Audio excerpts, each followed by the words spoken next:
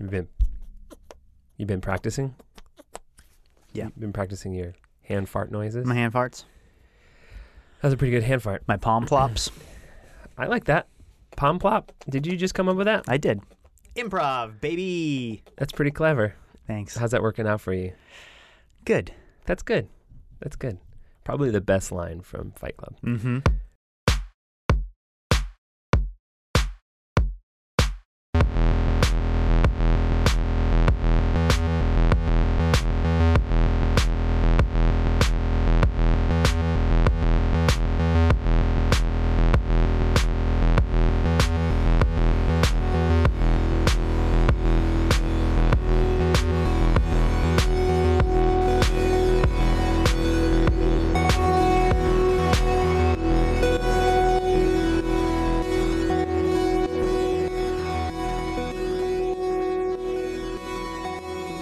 This is Matt. And this is Tony. And this is What Did We Miss? The podcast where we explore our pop culture blind spots one episode at a time. We're here. We're here. We're ready. Yes. We're pumped. We're jacked. Stoked. Yeah. That's psyched. That's what the kids say. Yeah, I guess so. I have Mr. Mistopheles stuck in my head. Oh, God. Yeah, I'm really sorry. I can't remember that one, so please don't do it out loud. I have a couple of other songs from Cats rattling around in my brain, so it's not like you're suffering by yourself. Okay. Well, it's funny because I was singing it and Meg's like, you've just got to stop. It's stuck in my head and I've never heard this song. And then she's just like, and don't even start. Don't get that other song stuck in my head. I'm like, which one are you talking about? And you're like, what, Memory? And then she was like, ah! No, it wasn't Memory. It was, she was referring to the song from A Star Is Born that was really popular last year with Lady Gaga and Bradley Cooper. Gotcha. Yeah. So I started singing,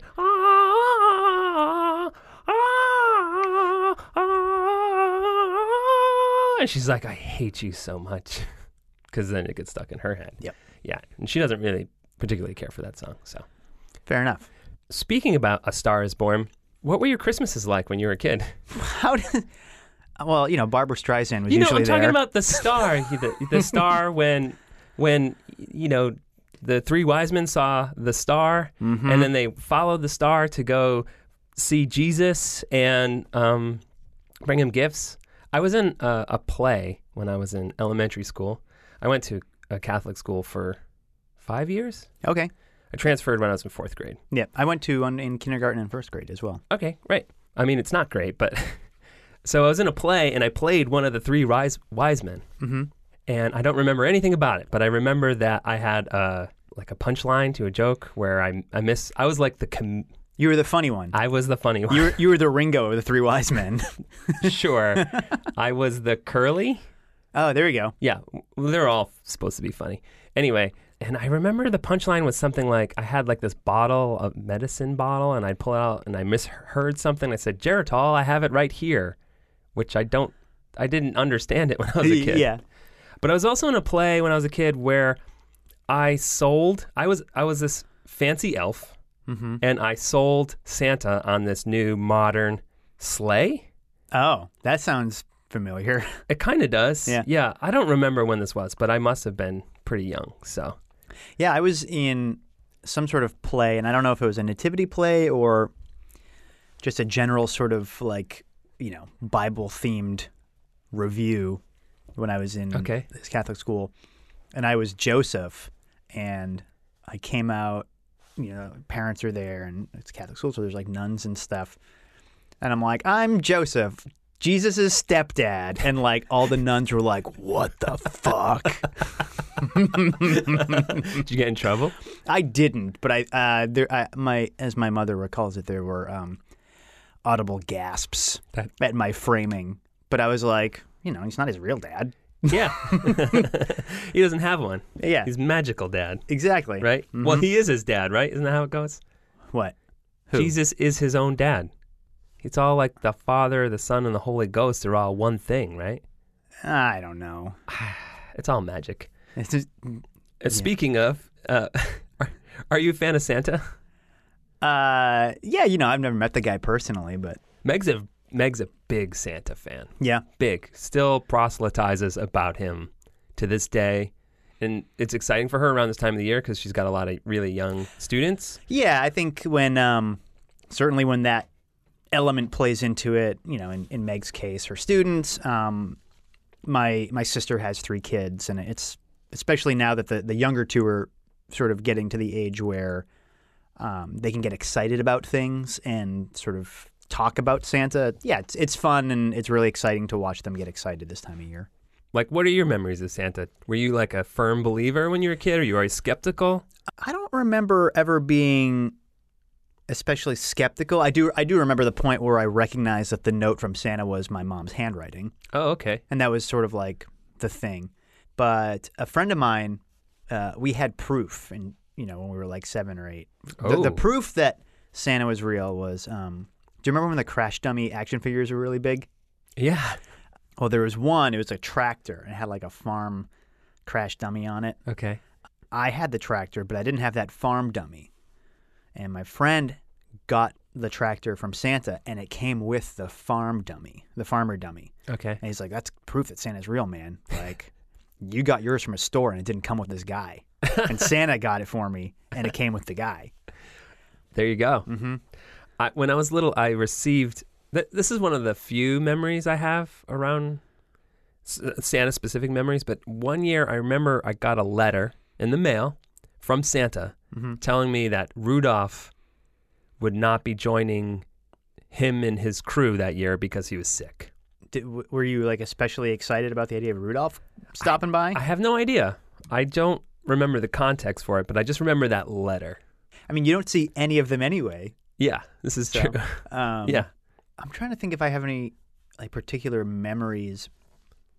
My folks were definitely the type to like videotape Christmas morning. Yeah, my dad did that too. We'd all line up at the top of the stairs. Mm-hmm. But there's a decent age difference between me and my siblings. So there's a certain point where I had moved out, and I would come home on Christmas, and I'd be just like exhausted. Mm-hmm. And so the video is like my 3 siblings lined up at the top of the stairs, and they're like, Matt, you there too? And I'd be like lying down behind them, and I'm like, Ugh. And then you see the video come down, and I come down with my long hair and my face. It's all like just being miserable and just a fucking asshole, being like, why we up? There's one video. So my dad like put the camera on a chair or something so you can see everybody opening their presents. My sister's a couple years younger than me, so they're sort of focused on her for a minute, and I was maybe like 4 or 5. And I wander to the side of the room where the camera is, completely ignorant of the camera, and like turn my back and do like a shifty like look over both shoulders, and then like 3 knuckles deep, just digging boogers out of my nose and chowing down on them. Nice. Yeah. Nice. Mm-hmm. I don't know if I have any videos like that. I may as well have been staring right down the barrel of it too, and just either didn't know or didn't care. Maybe you were doing like a Jim from The Office. You're performing for the camera? Yeah, making Jim face. Yeah. And then picking my nose and eating it. Yeah. When did you find out that Santa wasn't real? And if Meg is listening, Santa is real, Meg. Oh, sure. This is just for Tony. Yeah, it was probably shortly after the Crash Dummy thing. So probably like 7 or 8. Yeah. Is that like old? I don't think so. I don't know, like what age is sort of the cutoff? I don't know. I mean, clearly, with Meg, we've established that there is no cutoff. Santa is magic and eternal, and is a real thing, apparently. This is true. That's what she has to run into in her classes, because there are kids that still believe, and then there are other kids that don't believe. And the kids that don't believe sometimes just want to be these complete entitled assholes and reveal it to the younger kids. Like, listen, you fucking dummies. Yeah. There's no Santa. And disclaimer again, there is a Santa. Sorry, Meg. But yeah, I think for me, I don't really have any memories of it. I just remember at one point in time driving home from school with my mom, and she's like, yeah, you don't believe in Santa anymore, right? And I'm like, yeah, of course. Duh. Okay, so I don't remember it being devastating. Yeah. I remember being, oh, that tracks. Sure. Which is interesting because my sister has decided that she's not telling her kids about Santa. Okay. No Santa whatsoever. Of course, part of that is because, like, for her, it's about the religious aspect of the holiday, and she doesn't want that. She doesn't want Santa to supersede Jesus. Oh, yes. Okay. Mm-hmm. So, and I guess she doesn't want to lie to her kids. Mm-hmm. So that's an interesting approach. But again, like that, the thing that that's interesting there is that there's a chance that her kids could potentially ruin the magic for other kids. I don't really have an opinion on That's interesting. 'Cause when you said, she's not telling them about Santa, my thing was, oh, well, if you tell them about Santa, that opens the floodgates to the religious aspect. And, as someone who is not particularly religious, it's like, yeah, who is Santa? Oh, he's this guy. He's not a saint. Let's not talk about that. The subject of today's episode really gets into the origins of Santa, or at least an origin of Santa. Today we're talking about Santa Claus the movie from 1985. It's directed by, and I'm sorry if I'm mispronouncing this, but I could not find an interview where they're pronouncing his name. Jeannot Swark, maybe? He's French. Yeah. I thought like Juno Schwartz, which doesn't seem right either. Yeah. No, I don't think so. Nope. Yeah. Tony, why are we talking about Santa Claus the movie? We're talking about Santa Claus the movie because this is something that you and I, it came up in conversation once, and we both realized that it was something we saw when we were kids, but probably haven't seen it since the late 80s at the latest. Yeah. It's a weird sort of pop culture memory from when we were kids. This episode's coming out around Christmas time, so we thought, seasonally it fit the theme, but also kind of spinning the idea of what did we miss to look at something that we have seen, but have, there's such a distance since we last watched it, or, we were so young at the time that a lot of it probably didn't stick or went over our heads. Yeah, I honestly had no memory of this whatsoever, other than it was heavily advertised when it was coming out. Mm-hmm. In fact, a lot like the subject of our last episode, Cats, the commercial was sort of burned into my brain. Long ago, in a faraway land of ice and snow, the legend was born and the magic became real. I'm an elf, yes. For everyone who believes in him and for everyone who wants to, Alexander Salkind presents Dudley Moore, John Lithgow, in the movie with the whole legend, the whole adventure, and the magical wonder of Santa Claus, the movie. Seeing is believing. An Alexander and Ilya Salkind production. Starts Friday. But I remember that ad being all over the place. Yeah, I don't. I was born in 85. Okay. So my memory of this was that it existed on a blank VHS tape that my parents had taped a bunch of other Christmas specials onto, stuff like Frosty and Rudolph and the Grinch. So I watched this probably 4 or 5 times a year, every year for a while. Years, yeah. I was the type of kid who would just if the TV was on, I would sit and watch it. There is a chance that I saw this in the theaters, but I have no memory of it.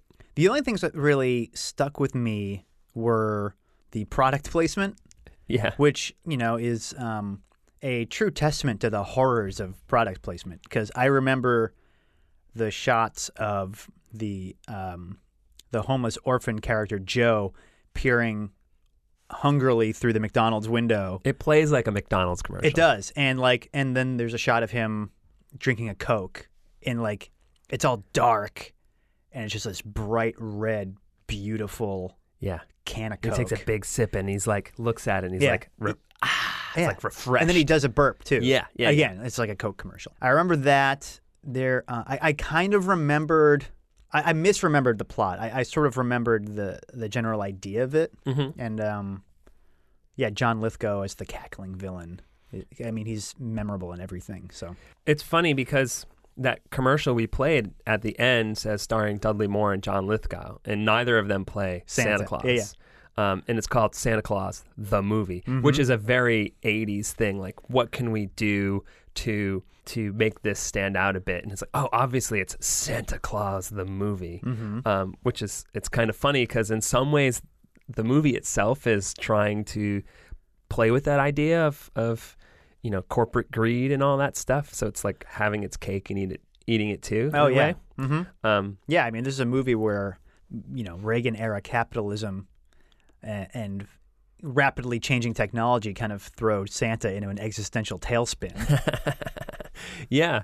Why don't we just kind of, I guess, go through it and break it down and start talking about all the pieces and what makes this movie so weird? Yeah, because that's the thing. And, just to get it out of the way right at the top, this is not a great movie. No. But, and you and I have talked about this a little bit off mic, there are a lot of really genuinely interesting ideas going on. I just don't think any of them are particularly well executed. But it's still fairly fun to watch, just despite its flaws, which are numerous and pretty big. Yeah. It's interesting. It has a lot of similarities to Cats in a way because it's this big mega budget piece of entertainment that doesn't entirely work, but it's fascinating to talk about. I think this is a little more easy to get through than Sure. Cats. Cats is kind of hard to watch in parts, but it was fun to talk about. So hopefully this will prove the same. But yeah, and in that commercial as well, it was interesting because they talk about the producers right up front. Like the producers were the big deal for this, and they were the ones that were pushing for it. And they're all the same producers that made Superman the movie, and it also has the same writers as Superman the movie. Yeah, one of those writers actually also wrote Bonnie and Clyde. Yeah, it's David Newman and Leslie Newman. David Newman wrote Bonnie and Clyde. Yeah, and Superman. And it's funny because this has a lot of similarities to Superman the movie. It's sort of like an origin story and then maybe a sort of like adventure story tagged on halfway through. Some sweeping green screen flights over New York. Yeah. A secret fortress at the North Pole. Yep. Yeah. A villain that's, a corporate fat cat. Yep. Right? Yep. Someone that's interested in making tons and tons of money. It starts off with this older woman telling the same story to all her kids or family. Yeah, like a village. Centuries ago. Yeah, there is a shot of like an hourglass at one point. So I think this movie starts in like the mid 14th century or so. Yeah. 14th, 15th century. And she's telling the story to the kids about the Vendigum, which is we discover are elves. Yep. But it's funny when it starts off because it's this weird out of context thing. It almost feels like they're trying to make this big fantasy movie.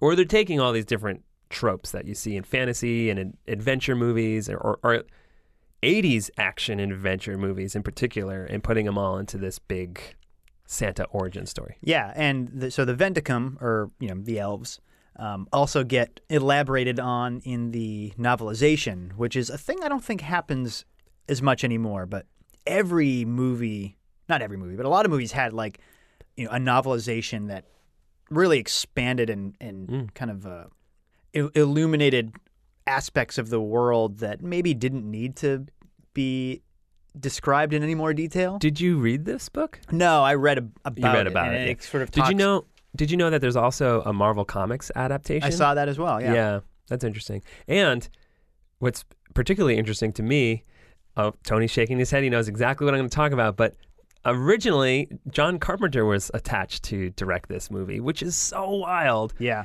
And he wanted Brian Dennehy to play Santa. And I guess he had a falling out with the producers because he wanted Final Cut and he wanted to do the score, which is just, man, that sounds like a great movie. Because this is like the height of his command of the medium. This is around 85, so he was just hitting them out of the park, one after the other. The Fog, Escape from New York. The Thing. The Thing's coming right up. So, come on. Would Big Trouble in Little China have happened yet? That's a little after that. Okay. Yeah. Come on. Starman I mean, is right around then. With The Thing alone should have proven his credentials to do an Arctic setting. The Thing bombed, so at that time, yeah, probably but still, not. Now I'm just thinking of the reindeer freaking out and their heads blossoming into meat flowers and tentacles whipping out of their neck stumps. It would have been a different movie. Yep. Yeah. Who knows? Maybe it would have been his first bomb. Yeah. So back to this family telling this story. She talks about the Vendigum, and then I guess every time this year, they refer to him as Uncle Claus. Yes. And he's a toy maker, and he shows up with his wife Anya. He's the only person with a Midwestern accent. Yeah. And he's played Santa, and this is played by David Huddleston, who is the Big Lebowski, the millionaire. the Big Lebowski himself. Yes. Yeah.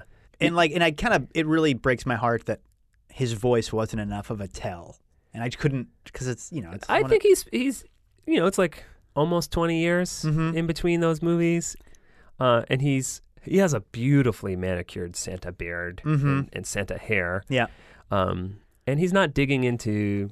I mean, he's not like a complete asshole. So That's true, but Maybe- I've recognized him from other things. He's Sure. one of the townsfolk in Blazing Saddles.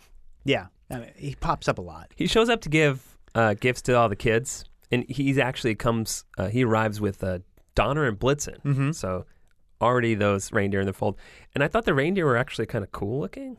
They're all like these. When they're in close up, they're all like these animatronic puppets. Right. I thought they looked pretty cool. Right, and I didn't remember them as being puppets from childhood. Yeah, but I thought their eyes were pretty expressive, especially for 1985. And if that was made, and it would probably be made for Netflix right now, it would all be CG. So he's leaving with his wife after they deliver the toys, and they get stuck in this big snowstorm. And then the Vendigum show up to rescue him. Yeah, and they've been waiting for him. Yeah. They've been waiting for the prophesized one to show up, and they lead him to the North Pole to this workshop that only certain people can see. We see Santa and his wife kind of like frozen in the snow. Yeah, Although there they're- is one shot where you can see the house in the background. It's kind of weird. There's like lights in the background. That was the lantern on his sleigh, because Sandra said the same thing. Really? Yeah. Oh, wow. It didn't look that way. Maybe it was just like the resolution of my screen. Yeah, maybe. But when this thing appears in front of him, it's almost like a giant star in the sky. And then it's like a triangle of light below it, almost Yeah, like it looks this like a Christmas tree. Yep. Yeah, it's really funny. But the elves save Santa, and then we meet Patch, who's this curious elf who's like an inventor. And that's played by Dudley Moore, who's top billed. Makes a lot of really cringy elf puns. I listed all the elf puns. Okay. Okay, ready? Yep. Elf confidence, elf maid, elf assurance. I like that one. Elf explanatory, Elf control, I think, is one. elf control, elf portrait, elf explanatory, and this one too from Santa. Heaven helps those who help their elf. Yeah, Yep. I think that's all of them. Elf flagellation was in there. Elf mutilation. Elf immolation. Yeah, I get nothing. Yeah. I get nothing. Elf durbation. No, sorry. Took that one too far. Yeah, so they get Santa, they show him the shop. So essentially the elves have just been waiting for years. And they have this massive shop where they've been building all these toys. And it's crazy because they show Santa the shop and it's like this glowing light. It's like, it seems like a massive hall that goes on forever, and there's this blinding light at the end of it, almost as if like Santa died. Yeah, and he's like seeing the light for the first time. It's really funny, but it's weird because it's just like, oh, here are your reindeer that are getting acclimated to this, and here are the other reindeer that are going to be part of your sleigh. So there's a lot of that, like explaining the mythology of Santa. Like, these are where all the reindeer come from. This is where the sleigh comes from, because Patch sees the sleigh, Santa's original sleigh, is like, whoa, we can make improvements on this. We can teach him about it. And we learn like Patch has an idea for the alarm clock. Yep.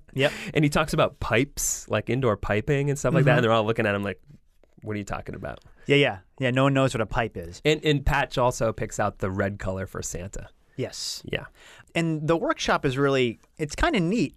It's big. The production design of it. And there are all these little details too, like, the elves who are assigned to painting the toys use their beards as paintbrushes. And yeah, it's all like a big Rube Goldberg device circa the Dark Ages. It's all like, wooden cogs. And yeah, it's really, it's fun to look at. And, well, this is just going to come up a couple of times. But when we got to that workshop scene for the first time, I was like, oh, yeah, I remember being like that feeling of being a kid and being like, oh, wow, this is really cool. But I also was wondering, like, how come there's, when they get to the present time, I'm like, they're still just making stuff out of wood. Yeah. So they go through this whole rigmarole of setting Santa up to be the Santa that we know. Santa is kind of like a title. Yeah. It seems like. Yeah. Like Darth. His name is just Claus. They never refer to him by first name. Initially it's Uncle Claus, and then they just call him Santa. But then, he dons the classic red Santa suit with the hat. Mm-hmm. And then they bring him out into this giant hallway, and then Burgess Meredith comes out as the ancient elf. Yes. And it's kind of funny because he has like this really long beard, but it's like two elves are carrying it. Yeah, and even like, they've got it like wrapped around their hands. Yeah. It's so long. And he's the one who dubs him the Santa Claus, and they're all like, Santa. Yeah, and he refers to him as the chosen one. Mm-hmm. But he also says because he has no child of his own.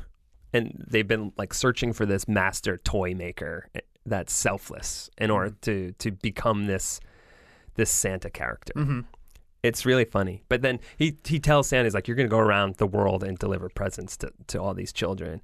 And one line that stuck out to me is Santa's like, how am I supposed to do that? And then Burgess Meredith goes, time travels with you, which I thought was a fun little play on just time travel in general. Yeah. Yeah, it's not that he's moving so fast, it's like he's sort of bending time to his whim that one night a year. Yeah. And then after that, we just see this montage of Santa delivering presents throughout time. Yep, we see the origin of the naughty and nice list. There's this boy and girl in, I don't know, the 17th or 18th century, and that boy's a real motherfucker who's like mean to his sister's cat, and she writes an impassioned letter to Santa, and he's like, I can't pick and choose, and then he decides, fine, we'll make a naughty and a nice list, and he tells his chief elf to go put the names down. He's like, and don't fuck it up. I'm going to check that list twice. It's the kind of thing that we see in a lot of modern movies. Like that's one of the most fascinating things about this movie to me is it kind of felt like a lot of things that we complain about now. Right. Where it's this over-explaining of these things that we don't need explanations for. Yeah. It's like that origin story. It's like he's a chosen one, but they don't really go much beyond telling him he's the chosen one. Sure. Did you ever hear Patton Oswalt has a bit about the Star Wars prequels? It all kind of culminates in him yelling, I don't care where the things I love come from. I just love the things I love.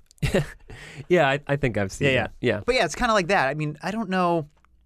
As a kid, I was never particularly curious as to how reindeer fly. Yeah. Turns out it's magical oats. None of those sort of fixtures of the Santa mythology sort of demanded An explanation. further elaboration. But yeah, because we also there's a moment where they talk about how he's becoming so popular that they're writing all these poems and songs about him. that was a great touch. I loved when He takes offense to the line. He laughs. When he laughs, his stomach shakes like a bowl full of jelly. Yeah, he's like a bowl full of jelly. Yeah, he's like really hurt. He's like, oh, the world thinks I'm fat. Yeah, and then it follows it up with him eating like celery sticks. Mm-hmm. But then he's starting to get burnt out. We reached the 20th century, and he's starting to get burnt out. So he's like, hey, we need to... I need an assistant. I need an assistant, yeah. And so... And this is funny because like this all seems like set up, but this is 40 minutes of the movie. Mm-hmm. It's quite a bit of time. Yeah. And the first half and the second half feel like almost like two different movies. Yeah, the first half is predominantly set in the workshop. Yep. And sort of, but yeah, like that sort of, showing the workaday life of Santa. I think when he realizes that he needs to bring an assistant on to help him with stuff, he's done that year's Christmas, and Mrs. Claus and another elf are talking, and he like starts to fall asleep into his soup. He's just beat. Yeah, he's burnt out. Yeah. So he auditions two guys, Patch, who's the only elf that we've talked about. I will read some of the other names because they're kind of funny. Dooley, Puffy, who's the one that is competing with Patch to become Santa's assistant. Yeah. Goober, Bog, Honka, Vout, and Groot. Oh, there's another detail about the workshop and the elves that's really clever. Then I didn't really pick up what was happening, but there's a scene where there's a montage of them making toys, and they're all getting up out of bed to go to work, and there's little plaques at the end of their bed that have a name, and they flip it, and then there's a different name on it. And Sandra's like, oh, my wife's like, oh yeah, they work and sleep in shifts, so they're just like setting up the bed for the next elf. It's kind of like all this hard labor, but they kind of like They they're love all, it though. Yeah, that's how they justify it. They're just like, oh well, we love what we do. This is what we do because we're doing it for the kids. Yep. Which is funny because what makes So Patch is selected as Santa's assistant. And essentially, even though it's now the 20th century, Patch comes up with an assembly line, which is... They've kind of already been doing an assembly line kind of thing anyway. But this is like a machine that does it, not the elves. Right. They build this big contraption that mechanizes a lot of their process. Yeah. And it's moving too fast, so it keeps fucking up. Right. But the first time it works, and he wins he wins the position of Santa's assistant. Yeah. But before that, when it starts moving too fast and making a lot of mistakes, the other elves are like, this is Patch. This is not working. Well, this is too fast. And Patch goes, too fast. Welcome to the 20th century, which is, Yeah, the 20th century is almost over. Yeah. And then there's a great scene. So he wins the award. The machine works fairly flawlessly. Puffy and his friends have their doubts, but Santa gives it to Patch. Then you see the machine at work again. And it doesn't do that. The machine fucks up before they do the thing. Before they do the competition. It's just that they have all these piles of toys. Oh. It all happens once. There's a second montage where none of the screws go in. Yeah, that's the first time. Because Santa walks by and he sees it working well, and then Santa leaves. And then it fucks up. And then that's when Patch says, too fast, welcome to the 20th century. And then it shows the competition where you see this small pile of toys made by Puffy and his gang, and then you see this massive pile of toys from Patch. My mistake. It's quite all right. I watched it this morning. So after Patch wins the award, we get to see children using the toys that were made with the machine. And I want to backtrack just a second, because there's this moment, the first time, right before Santa delivers this batch of shitty toys, the first time we see anything outside the perspective or the world of Santa and his elves, it cuts to like a Santa on, a street Santa with a bell. Yep. And he's asking for donations. And this is when we're introduced to Joe, who you had mentioned earlier, who's like the poor kid that lives on the street. And he kind of looks over and he sees this Santa reach his hand into the donations and takes some for himself. And then he pulls out like a bottle of alcohol and swigs from it and stuff. Yeah. And that's like our first introduction to this world. And it felt very kind of, you're like, boom, 80s. Yep. Like this crass sort of commercialism and like these people stealing and all that stuff. I thought that was really funny. But that was our introduction to Joe. And then we also get an introduction to Cornelia, where Joe peers into her house. And she's wealthy. And this little girl. And then that's when she gives him the aforementioned Coca-Cola can. And she gives him some leftovers and a Coke. It lets you know that they've noticed each other, and she is sort of this this bright spot of generosity and kindness in this otherwise grimy world. Yeah, and then this is when we see Santa making his annual delivery, and this is when he meets Joe.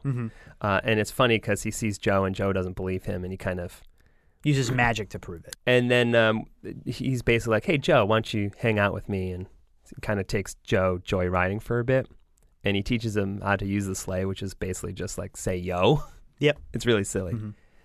And then they're delivering presents to Cornelia, and that's when Cornelia meets Santa. And it's a funny line because Santa goes, when she sees Santa, he goes, boy, I hate it when this happens. And I kind of like that little bit of just, it wasn't Santa trying to be like, oh no, like it was just this, this happens and whatever, it's not a big deal kind of thing. Like they're building up the myth that is Santa. Yeah. That's unavoidable. I like to think that in the workshop there's a sign that says like, days since Santa's been busted by a kid on Christmas Eve, and they're like, ugh, and they have to roll a counter back to 0. So after this, like Santa promises to Joe that he'll take him again next year.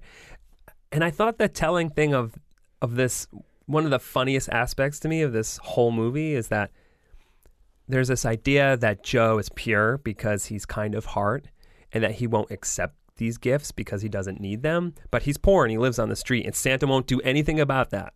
Yeah. He'll bring him a gift. He'll carve him an elf, but that's it. Yeah, and what is Joe says, I like to travel light. Yeah. Yeah, and it's so funny because, at this point, he's been Santa for hundreds of years. Not to mention that he was probably, pushing 60 when the elves recruited him in the first place. Yeah. And he's like, what do you mean you don't have a house? What do you mean you don't have a family? It's like, was he not Santa during the plague?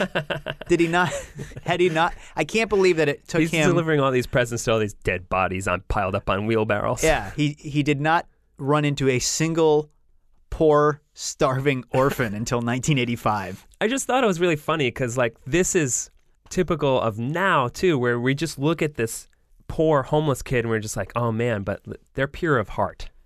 Yeah. But that's it. But we're not going to help them.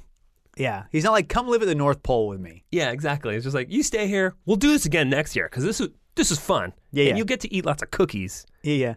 You've got a fire going in a barrel. You're all set. But I'm out of here. Yeah. I'm not taking care of you. Sorry, kid. Union rules. Can't bring you back with me. And this is where we discover that he delivered a lot of shitty toys. Yeah, and because of Patch's invention. Yeah. Yeah, it's a great scene that I remember. The feeling of feeling very sad for these children because like it's two little girls and they're on like these kind of like scooter, not like kind of like big wheel kind of things, and the wheels fall off and they kind of like crash and they start crying. And there's a kid with a wagon and the wheels fall off of that. So like he keeps going, the wagon's stuck in the middle of the street, and then a school bus just comes and runs it over. And then Santa gets returns. The chimney that dumps all the letters to Santa starts spitting out broken toys. And he's like, we've never got returns. Yeah, and his assistant's just like, maybe we can put out some kind of statement. Yeah, I love it. It's so ridiculous. Yeah, it is. It's weird that the world sort of acknowledges the existence of this magical toy-giving immortal to the point where, he's got like a PR corps back at the North Pole being like, well, we get ahead of this thing. Yeah. So 80s. And so it's at this point where Santa realizes that, like, hey, Patch is the one that's responsible for this. Mm-hmm. And he doesn't really get mad. He just basically says, like, you can't be my assistant anymore. But Patch kind of goes like, well, you know what? I'm a bit of a free spirit anyway. And so Patch leaves on his own. Yeah, he doesn't, it's not as angry, but the sentiment is kind of a, you can't fire me, I quit. Yeah. Because he has like the red apron. He's like, he decided red was Santa's color. He's like, I don't think red's my color. And he gives him the apron and he kind of walks away. Yeah. And then he leaves on his own and Santa's like, I wasn't throwing him out. Yeah. He goes to the real world, to New York. Mm-hmm. And he, and this is when, at the hour mark, so we're an hour into a movie that's an hour and 46 minutes, we're introduced to the villain. Yep. Is a character called BZ, played by John Lithgow. Mm-hmm. And he's the second build, and we meet him an hour in. Yeah. Again, similar to Superman, where we don't meet Gene Hackman as Lex Luthor till like a good 40 or so minutes into the movie. It's like, again, like this two separate movies, because this is really when I think the movie starts to get a lot more interesting. Yep. But we're introduced to him. He's basically this toy tycoon. Yeah. And we're introduced to him in he's in court because his toys suck. Well, it's not that they suck; they're dangerous. Yeah. So they present, they show a bunch of the toys. The only one that I remember off the top of my head is like, there's this stuffed bear, and like they rip the head off of it and shake it out, and instead of stuffing, it's like rusty nails and broken glass. It's like the SNL Bag of Glass sketch. Yeah. When from the original cast, and it's so bizarre. Like it's so cartoonish. Like why would there be nails in there? But like they really lean into how much of a scumbag this guy is. Yeah, super scumbag. And it's a perfect John Lithgow role because he just like sinks his teeth into it. Yeah, it's a big hammy performance. You can tell he's having just a ton of fun. Yeah. This is when Patch decides in order to get back into the good graces of Santa, he's going to prove that he's a good assistant to BZ. So he goes to work for BZ. I have this little clip where they kind of talk a bit about, I guess, what their plan is. If you give extra kisses, you get bigger hugs. Sorry? That's what Santa's wife's always saying. Anyway, that's all the advertising you'll ever need. It better be. How many workers does this product require? Just me. What? No payroll? Well, my needs are simple. A bowl of stew, heavy on the dill, a cold place to sleep. What would it cost? Cost? Cost who? The people who buy the toy. Well, nothing. We're going to give them away free. Oh. Oh, that's fantastic. How do you turn your face so red so fast? For free? Well, that's how we do it at the North Pole. Well, that's not how we do it here! In a free enterprise system! On the other hand, this would go a long way towards cleaning up my public image. Excuse me? Oh, it's not a bad investment. Yeah, so Patch, being this naive elf who has never existed in the real world, aligns himself with this sleazeball, presents him with the idea of creating something one of a kind and magical, and by giving it to people, he's sort of like trying to prove that this whole idea of the North Pole and Santa's workshop can exist in the modern world. But yeah, to get back in Santa's good graces, John Lithgow sees it as a reason to, or as a means to sort of fix his public image, basically exploit this small town rube into doing it for free. And yeah, I mean, what the product ends up being is a lollipop that's imbued with the same magic whatever that lets the reindeer fly. Mm-hmm. And the kids, they float. Yeah, the kids float. Yeah. And it becomes like a phenomenon. Yeah.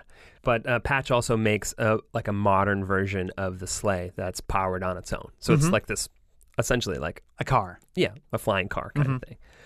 And so this is pretty successful. The kids really love it. And so they're starting to forget Santa. And Santa's basically like, well, maybe the kids don't care.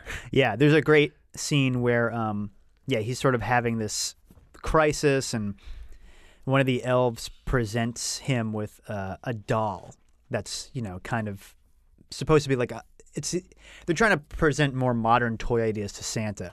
So they show him this doll, and he goes, "Does it fly?" And the elf goes, "It wets?" And Santa just looks so despondent. He's like, "Great, I have to make dolls that piss themselves to make these kids happy." And he's so bummed out. So the lollipops are such a huge success that Lithgow can't wait another 12 months. You need to strike while the iron's hot. He's going to release a new and improved version on March 25th on Christmas 2. Yeah, it's so great. The people don't want to wait a whole year. They're dying for a sequel. A sequel. That's it. We'll bring it out on March 25th, and we'll call it Christmas 2! So when I talked earlier about weird and interesting ideas, most of them have to do with the John Lithgow character. Yeah. Like, I love this sort of just gross, we got to keep feeding that machine, man. We just got to keep giving people what they want with no real, it's just so empty and heartless and calculated. It seems like a lot of 80s villains were based around these big corporate businessmen that were trying to take things away from children or from people that poor people. Mm-hmm. Exploiting the citizenry's joy and love for a thing to their own financial gain. Yeah, and this just kind of flips that with Lex Luthor trying to make money off of real estate. This is just him making money off of toys and exploiting people and not really caring about the public in general, just to make money. A very 80s villain, I guess. But I can imagine as they wrote this, they were just like, this is perfect, because then this sets up our own Santa sequel. Right. Like you knew that they wanted to make a sequel for something like this, because this whole thing was just predicated on the idea that it was a big budget Santa movie and they were going to make a lot of them because this is the 80s and we make lots of these type of big budget movies and there's going to be lots of sequels. Right. Well, I mean, at this point they had the Salkinds had made the first 3 Superman movies with Christopher Reeve and Supergirl, and directed by the same guy who directed Santa Claus the movie. To diminishing returns, Superman 3 and Supergirl did not do nearly as well as they would hoped. So yeah, maybe this was their like, oh, we need a new franchise to get going, and they landed on Santa. They weren't like, maybe we could try another superhero. We've got a lot of goodwill. We've done okay by Superman so far. Let's try Batman out. Let's do Santa is a superhero in this. Absolutely. Yeah, I guess it was just like intellectual property that was in the public domain. Yeah, so they can do do whatever have to they buy want. the rights to Santa. Yeah. So shortly after this, or I may be getting the timeline mixed up, but we learned that Cornelia, the little girl who was giving the food to Joe and who met Santa, is actually John Lithgow's niece.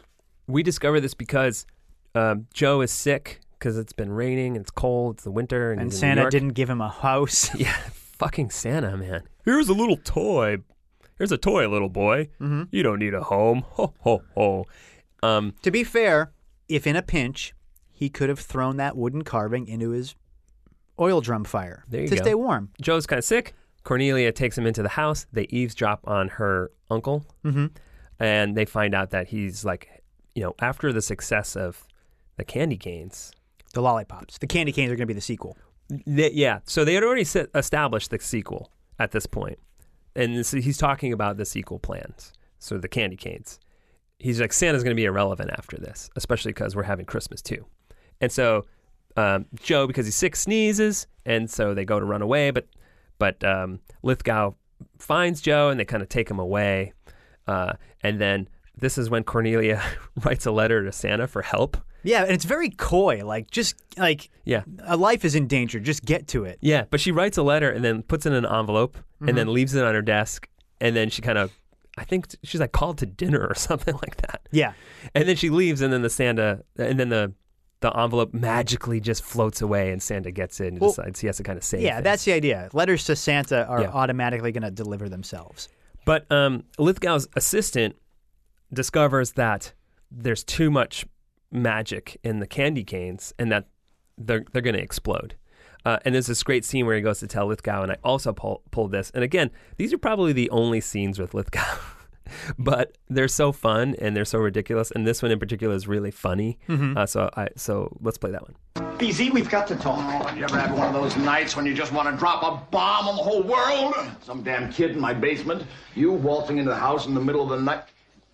By the way, Towser, what the hell did you want anyway? It's the candy canes. What about them? Something's wrong. They're dangerous. What the hell are you talking about?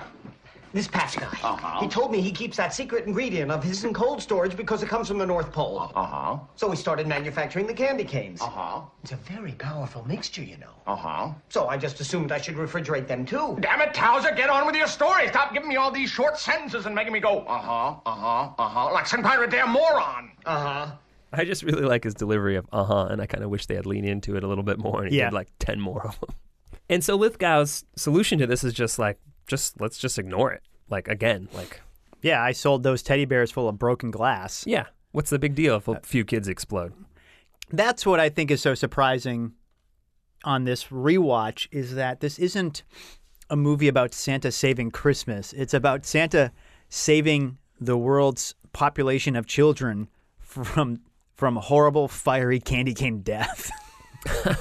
But in a way, he actually doesn't. Because once Cornelia writes this letter to Santa, Santa decides he has to go save Joe. Because she's like, you have to rescue Joe. Mm-hmm. Santa doesn't know too much about the candy canes. But Patch discovers that Joe was kidnapped. And so they kind of hash things out. And Patch is just like, oh, I'll help Santa. I'll bring the candy canes to Santa. So really Santa, it's just happenstance in a way that Santa doesn't, he saves the day by rescuing Patch and Joe, not by necessarily knowing anything about the candy canes. Right. And Lithgow gets captured just because they call the cops on him and they go to arrest him. And he just chows down on too many candy canes and literally floats away into space. It's kind of funny. He just jumps out the window and just starts floating away. Mm-hmm. And it's very evocative of Zod and the Phantom Zone from the Salkinds' earlier Superman movie. I think at this part it kind of falls apart because, like I said, they don't connect all the pieces necessarily. And Patch races off in his super jet sleigh with Joe to the North Pole with candy canes in tow. Mm-hmm. And Santa is basically chasing them down to prevent the candy canes from exploding. He does give a great rallying speech to the reindeer. I think that's the only thing that happens. He's just like, you must go faster. And then, but they kind of make a big deal. It's kind of like the, if you show a gun in the first act, you got to use it by the end. And he hints that there's a loop-de-loop that he's always wanted the reindeer to do. Yeah. Earlier in the movie, can't do it. And he's like, all right, boys, the only thing we got to do the loop-de-loop in order to save Patch and Joe. but they don't. Like, it's just, I guess because it looks kind of cool. Yeah, they do the loop-de-loop. Yeah, but Yeah. like it was completely unnecessary. Did not seem to serve a big purpose. Yeah. It was all calculated on the idea that Well, because we're going to time it right so that right after the flying car explodes, we'll loop back around and catch them. But they Yeah. already flew under it and could have just been like, yeah, guys, why don't you hop on? it's unnecessary. Yeah. Again, like a lot of the movie is just kind of like that. It's leaning into its excess. Yeah, and like not to nitpick like, oh, well, the plot doesn't track, but like it all starts to get very messy in a way that the movie wasn't before, just to kind of tie up loose ends. Yeah, the ending's pretty rushed. Yeah. And again, like there's no real like Santa saves the day thing. He just saves Joe and Patch. Yeah. And they get back to the North Pole, and I guess at that point Cornelia and Joe are like, "Hey, can we stay?" And then one of the elves is just like, "I guess we need a teacher or something wacky." Yeah, because Joe's homeless and Cornelia lives with her aunt and uncle. Rich assholes. Yeah. And then it just kind of abruptly ends. Yep. And then there's a few credits, and then like a brief moment post-credit scene where we see Lithgow kind of floating off Into space. into yeah. space. Yeah. Mhm. And he's like, "Where am I going?" And then it has this awful 80s Christmas power ballad. The end. The end. No sequels. No. This movie cost at the time $50 million. So in 2019 dollars is roughly 120 million. Wow. It made $5 million in its opening weekend. Oof. Never made its budget back. It made 23 total. Mm-hmm. So this is a massive bomb. Yeah. Big flop. Did it actually come out in Christmas time? It came out November 27th. Oh, okay. Yeah, it's not good, but it's kind of endearing in the fact that it is this weird cultural curiosity. I think there's a lot of, especially when you get into Christmas movies or holiday movies, a lot of them are kind of terrible. But I think a lot of them kind of get roped into people's fond memories of the season, of family traditions. This was a tradition for me. This was, I would put in that tape and I would just sit there for Full screen? well, yeah, I mean, it was taped off of HBO in Yeah. 1980, whatever. Mm-hmm. And I would sit there, I would watch the whole tape. I would watch 5 hours, and I would watch a bunch of the Rankin Bass Christmas specials and How the Grinch Stole Christmas. Santa Claus the movie was in the middle there. And me and my sister would just watch it every year. So it's something that it is the perfect bit of nostalgia bait. It really reminds me of being a kid and being excited for Christmas. And I don't know that I even necessarily enjoyed this movie, but it always felt like a part of my family's Christmas tradition. But I think you can say that about a lot of, especially like TV Christmas specials. Certainly some are better than others. They're not all terrible, but I mean, it's kind of low effort. You know, you can take a handful of in-demand celebrities, put a scarf on them, have them sing a song, do some weird crossover shit, and like people are gonna check it out. And especially back then, like everyone was just filling up blank tapes of stuff. I guess this movie sort of has a little bit of a cult following. I guess like people like you and I that grew up with it and watched it on TV or rented it or whatnot, it became like a perennial sort of Christmas classic, I guess. Sure. Although I don't know a ton of people that are familiar with it. I've talked to a few people in preparation for this episode, just mentioning the movie.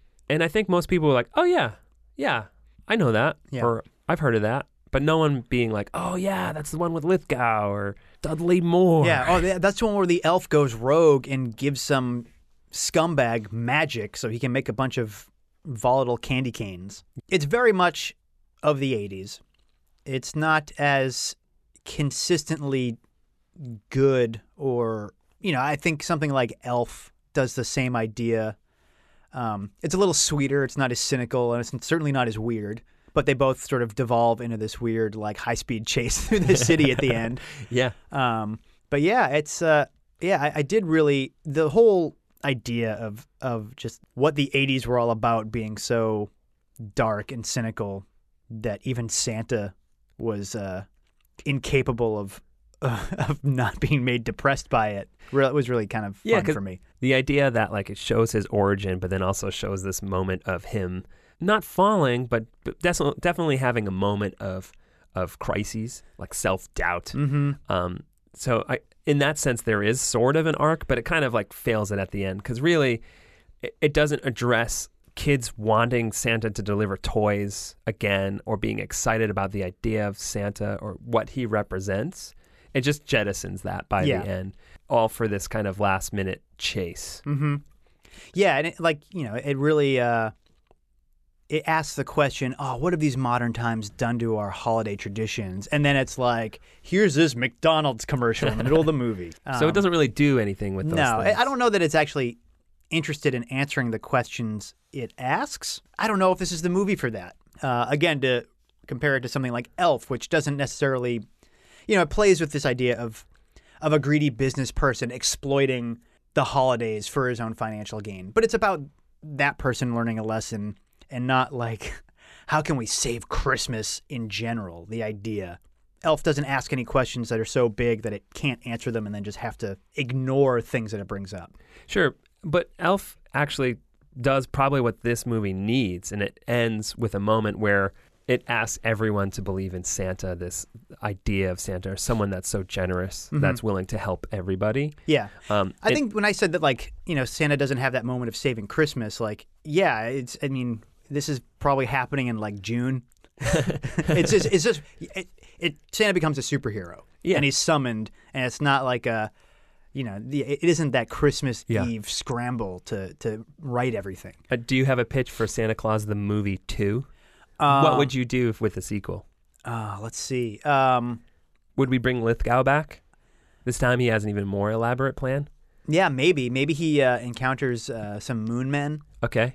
No, I have no idea. This leaves nothing open for a sequel.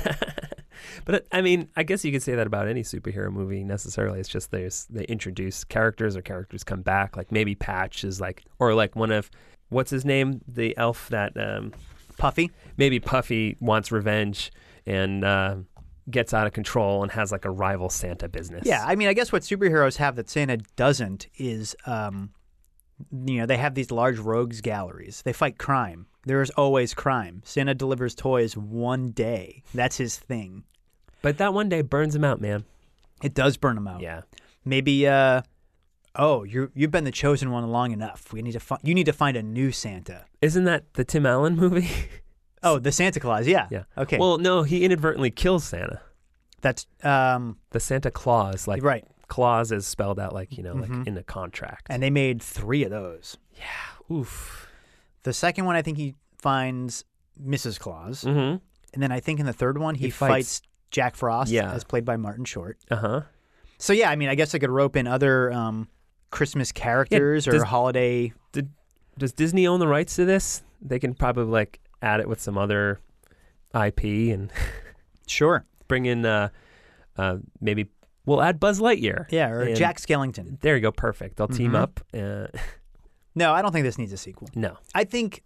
But they would have. Oh, absolutely. If it wasn't a bomb, and it would have been completely antithetical to the point they're trying to make with the whole Christmas 2 idea. But I love these sort of cultural oddities. Is the best way to sort of describe this. Because, again, I don't know who wanted this movie, but they're like, kids love Santa. Sure. And that was it. That was the only... What do the kids love nowadays? The kids love Santa. Mm-hmm. Yeah. Oh, well. Yeah. There was one scene in the movie where... so it's after Patch is working on the candy canes for Christmas 2, and he's in a factory basement, and it's very dark. And I felt very unsettled watching it now as an adult because I suddenly remembered that scene and him in that room, and I was like, oh, I feel distressed right now. And then a couple of scenes later, that same boiler room is where they bound and gagged Joe, and I was like, oh, this is why this scene was traumatizing because these grown-ups just kidnap and torture a kid. Very weird. Movies all over the place. Yeah, it really is. Mm-hmm. So, it evoked equal parts fond remembrances and dread from watching it. I also remember the blizzard being a lot longer. I think the idea that Santa's on the brink of death at the beginning of the movie was very distressing. It's funny, too, because the reindeer just can't go on anymore, and they just lay down. And Santa's just like, all you have to do is go right there, and there's going to be plenty of reindeer food. Mm-hmm. You'll save us. It feels like throughout the whole movie, Santa relies on so many people to do what he needs to do without actually doing a lot of things on his own. Well, it's true they say about Christmas, it takes a village. Santa's Village. Visit it in New Hampshire. Did you ever go to Santa's Village? It is a small amusement park. I haven't. Meg's talked about it a lot. Yep. Yeah. Did you? Yeah. Okay. Her dad has like an elaborate model Santa's Village with it's like a whole town, and he sets it up every year, and it like fills up the entirety of their basement. Wow. It kind of like goes around the perimeter, and he has like a big table with it, and it's got like fake snow. Is there a train? I think there's a train. Yeah. I don't know. Some people really get into Christmas, and to give context, Meg's dad looks like Santa. Oh, okay. Yeah, he's really tall, rosy red cheeks, really white gray beard and hair. One time we went to Disney as a family. We went to Mickey's Christmas party, which is essentially like they charge you more to go. Of course. Yep. At night, and they have a parade that's Christmas themed, and they make it snow, which looks cool. And they hand out hot chocolate and cookies. And we were waiting in line for Pirates of the Caribbean. And this little girl is just like staring at Meg's dad, just like staring him down. And I look at the little girl and I point to Meg's dad and I go, "That's Santa. Santa." And she's just like looking at me, and Meg's dad just kind of looks at her with that twinkle in his eye, and he's like playing it down a bit, and he's just like chuckling to himself a bit. It was really funny. Cute. But we talk about him being Santa all the time. Mm-hmm. And I met Santa at a wedding the other day. Oh, really? Yeah. The Santa?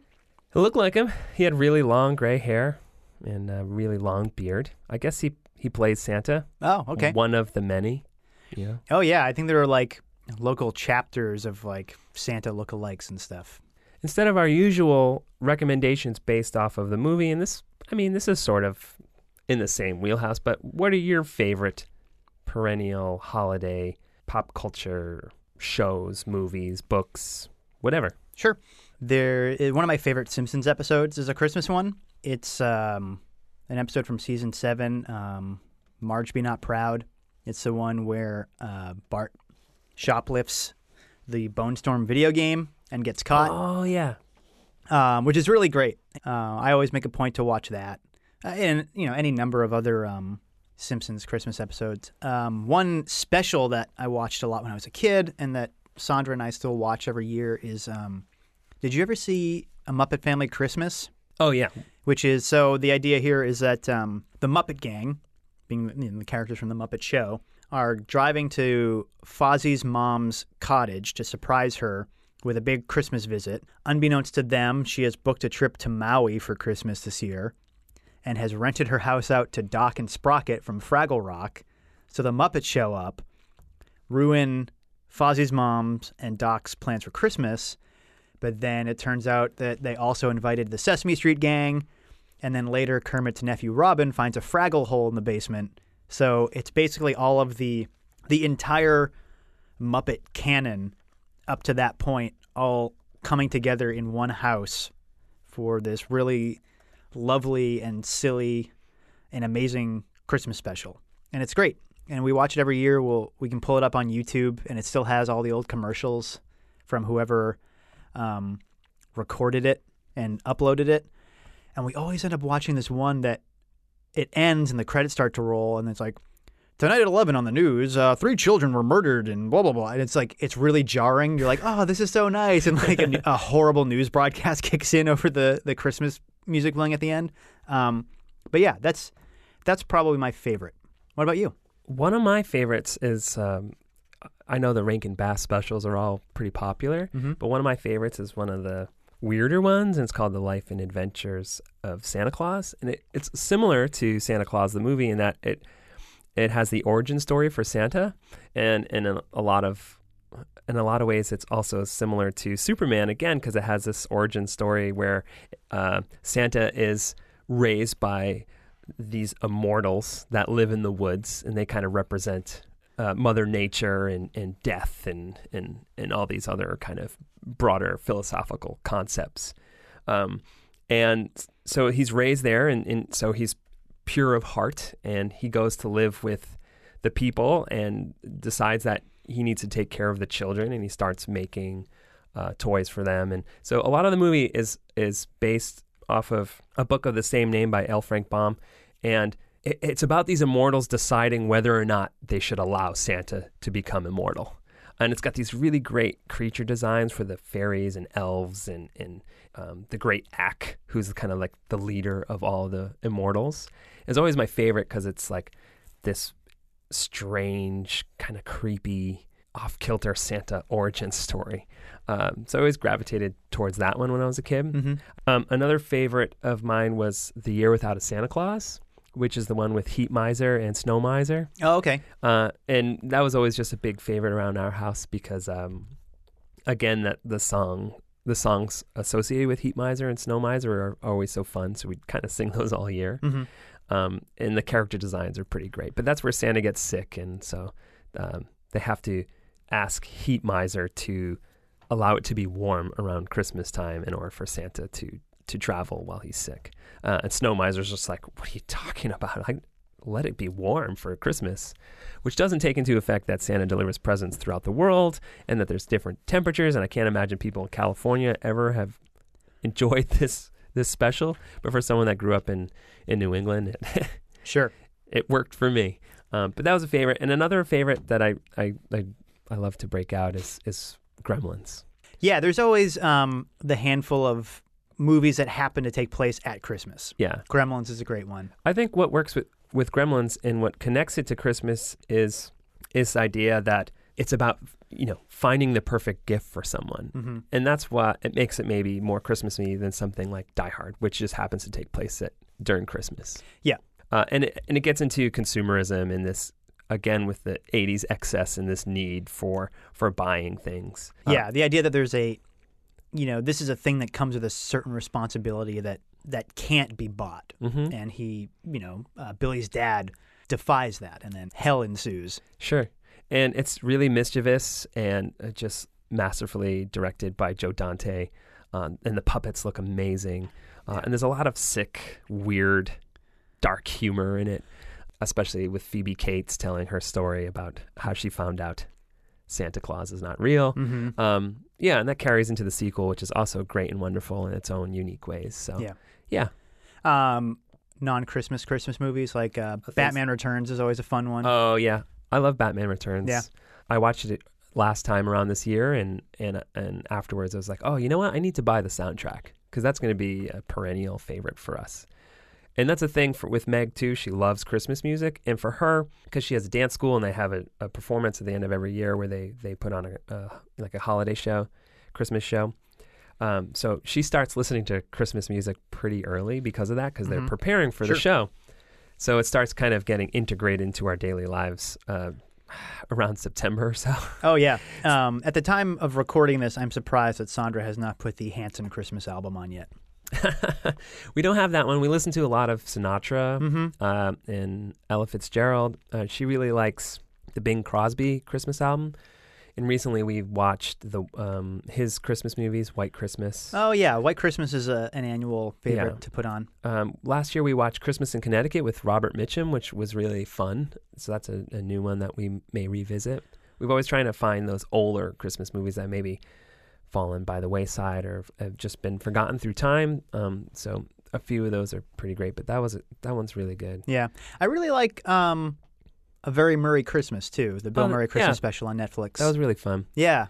We've also added Meet Me in St. Louis as kind of like a yearly tradition, and that's one of my favorite Judy Garland movies, directed by Vincent Minnelli.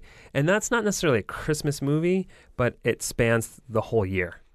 So it includes Christmas, and Have Yourself a Merry Little Christmas was written for that movie, and as performed by Judy Garland, it's actually pretty heartbreaking. And the original lyrics are, which they had to change. And the song became popularized by Frank Sinatra, and his lyrics are a little different.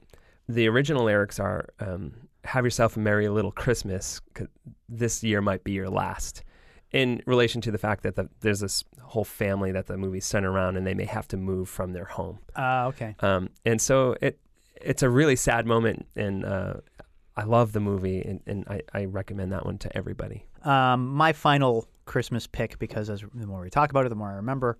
And this is a big one for my family as well, is Scrooge, which from 1971, Albert Finney plays Scrooge, and Alec Guinness plays Marley, which is really great. And it's kind of a weird one. I think more people have actually seen it and are familiar with it than I initially thought. But I know growing up, it was not something that my friends were too familiar with. But my family loves it. My mom and my uncle and my cousin can all like recite it line for line. It was my grandmother's favorite Christmas movie, so it's nice to sort of revisit that every year. And it's just my grandmother died like 10 or 12 years ago, so it's sort of been our way of kind of keeping her a part of Christmas every year. Yeah, it's great. Finney is like, he's so gross. Like, I appreciate it more every time I see just how like gnarly and like Scrooge has like the grime under his fingernails from counting money, and like he's so cheap that his house is just like full of cobwebs and gross, and he only lights a candle when he absolutely has to. They really like play into how much of a miser he was, and it's a lot of fun. We didn't watch that one. We would watch the George C. Scott one. Oh, okay. That was like my whole extended family's annual Christmas Carol tradition. I mean, there are so many of them. There are so many at this point, yeah. What are we talking about next time? Yeah, well, the next episode will be our first of 2020. It'll be shortly after the new year. So I think what we're going to do is not necessarily focus on any one particular thing, but kind of look back at our 2019 and talk about the pop culture of that year that we caught, and also, maybe some other things that we've caught up with. I certainly know I've got a handful of well-received video games that I played over the year, or some from past years that I had missed and caught up on. A lot of books, other TV and movies that we haven't discussed. So, yeah, it'll be nice to sort of, kind of take a break from a more focused deep dive and just sort of talk about some of the things that we engaged with and really liked. It was an interesting year because like everything was sort of, my viewing and listening habits were kind of revolved around the show, and the show kind of the show didn't always come first, but it drove a lot of what we were connecting to. So it'll be fun to kind of talk about the show in total to this point, and also talk about 2019 and things that maybe excited us, or old things we caught up on, which we've kind of briefly mentioned here and there. So it'll be fun to maybe go into a little more in depth on things like, Godzilla for me this year. Sure. Yeah. Yeah. I'm looking forward to it. Awesome. Yeah. Well, happy holidays, and thanks for listening, and we will see you all in 2020. Bye.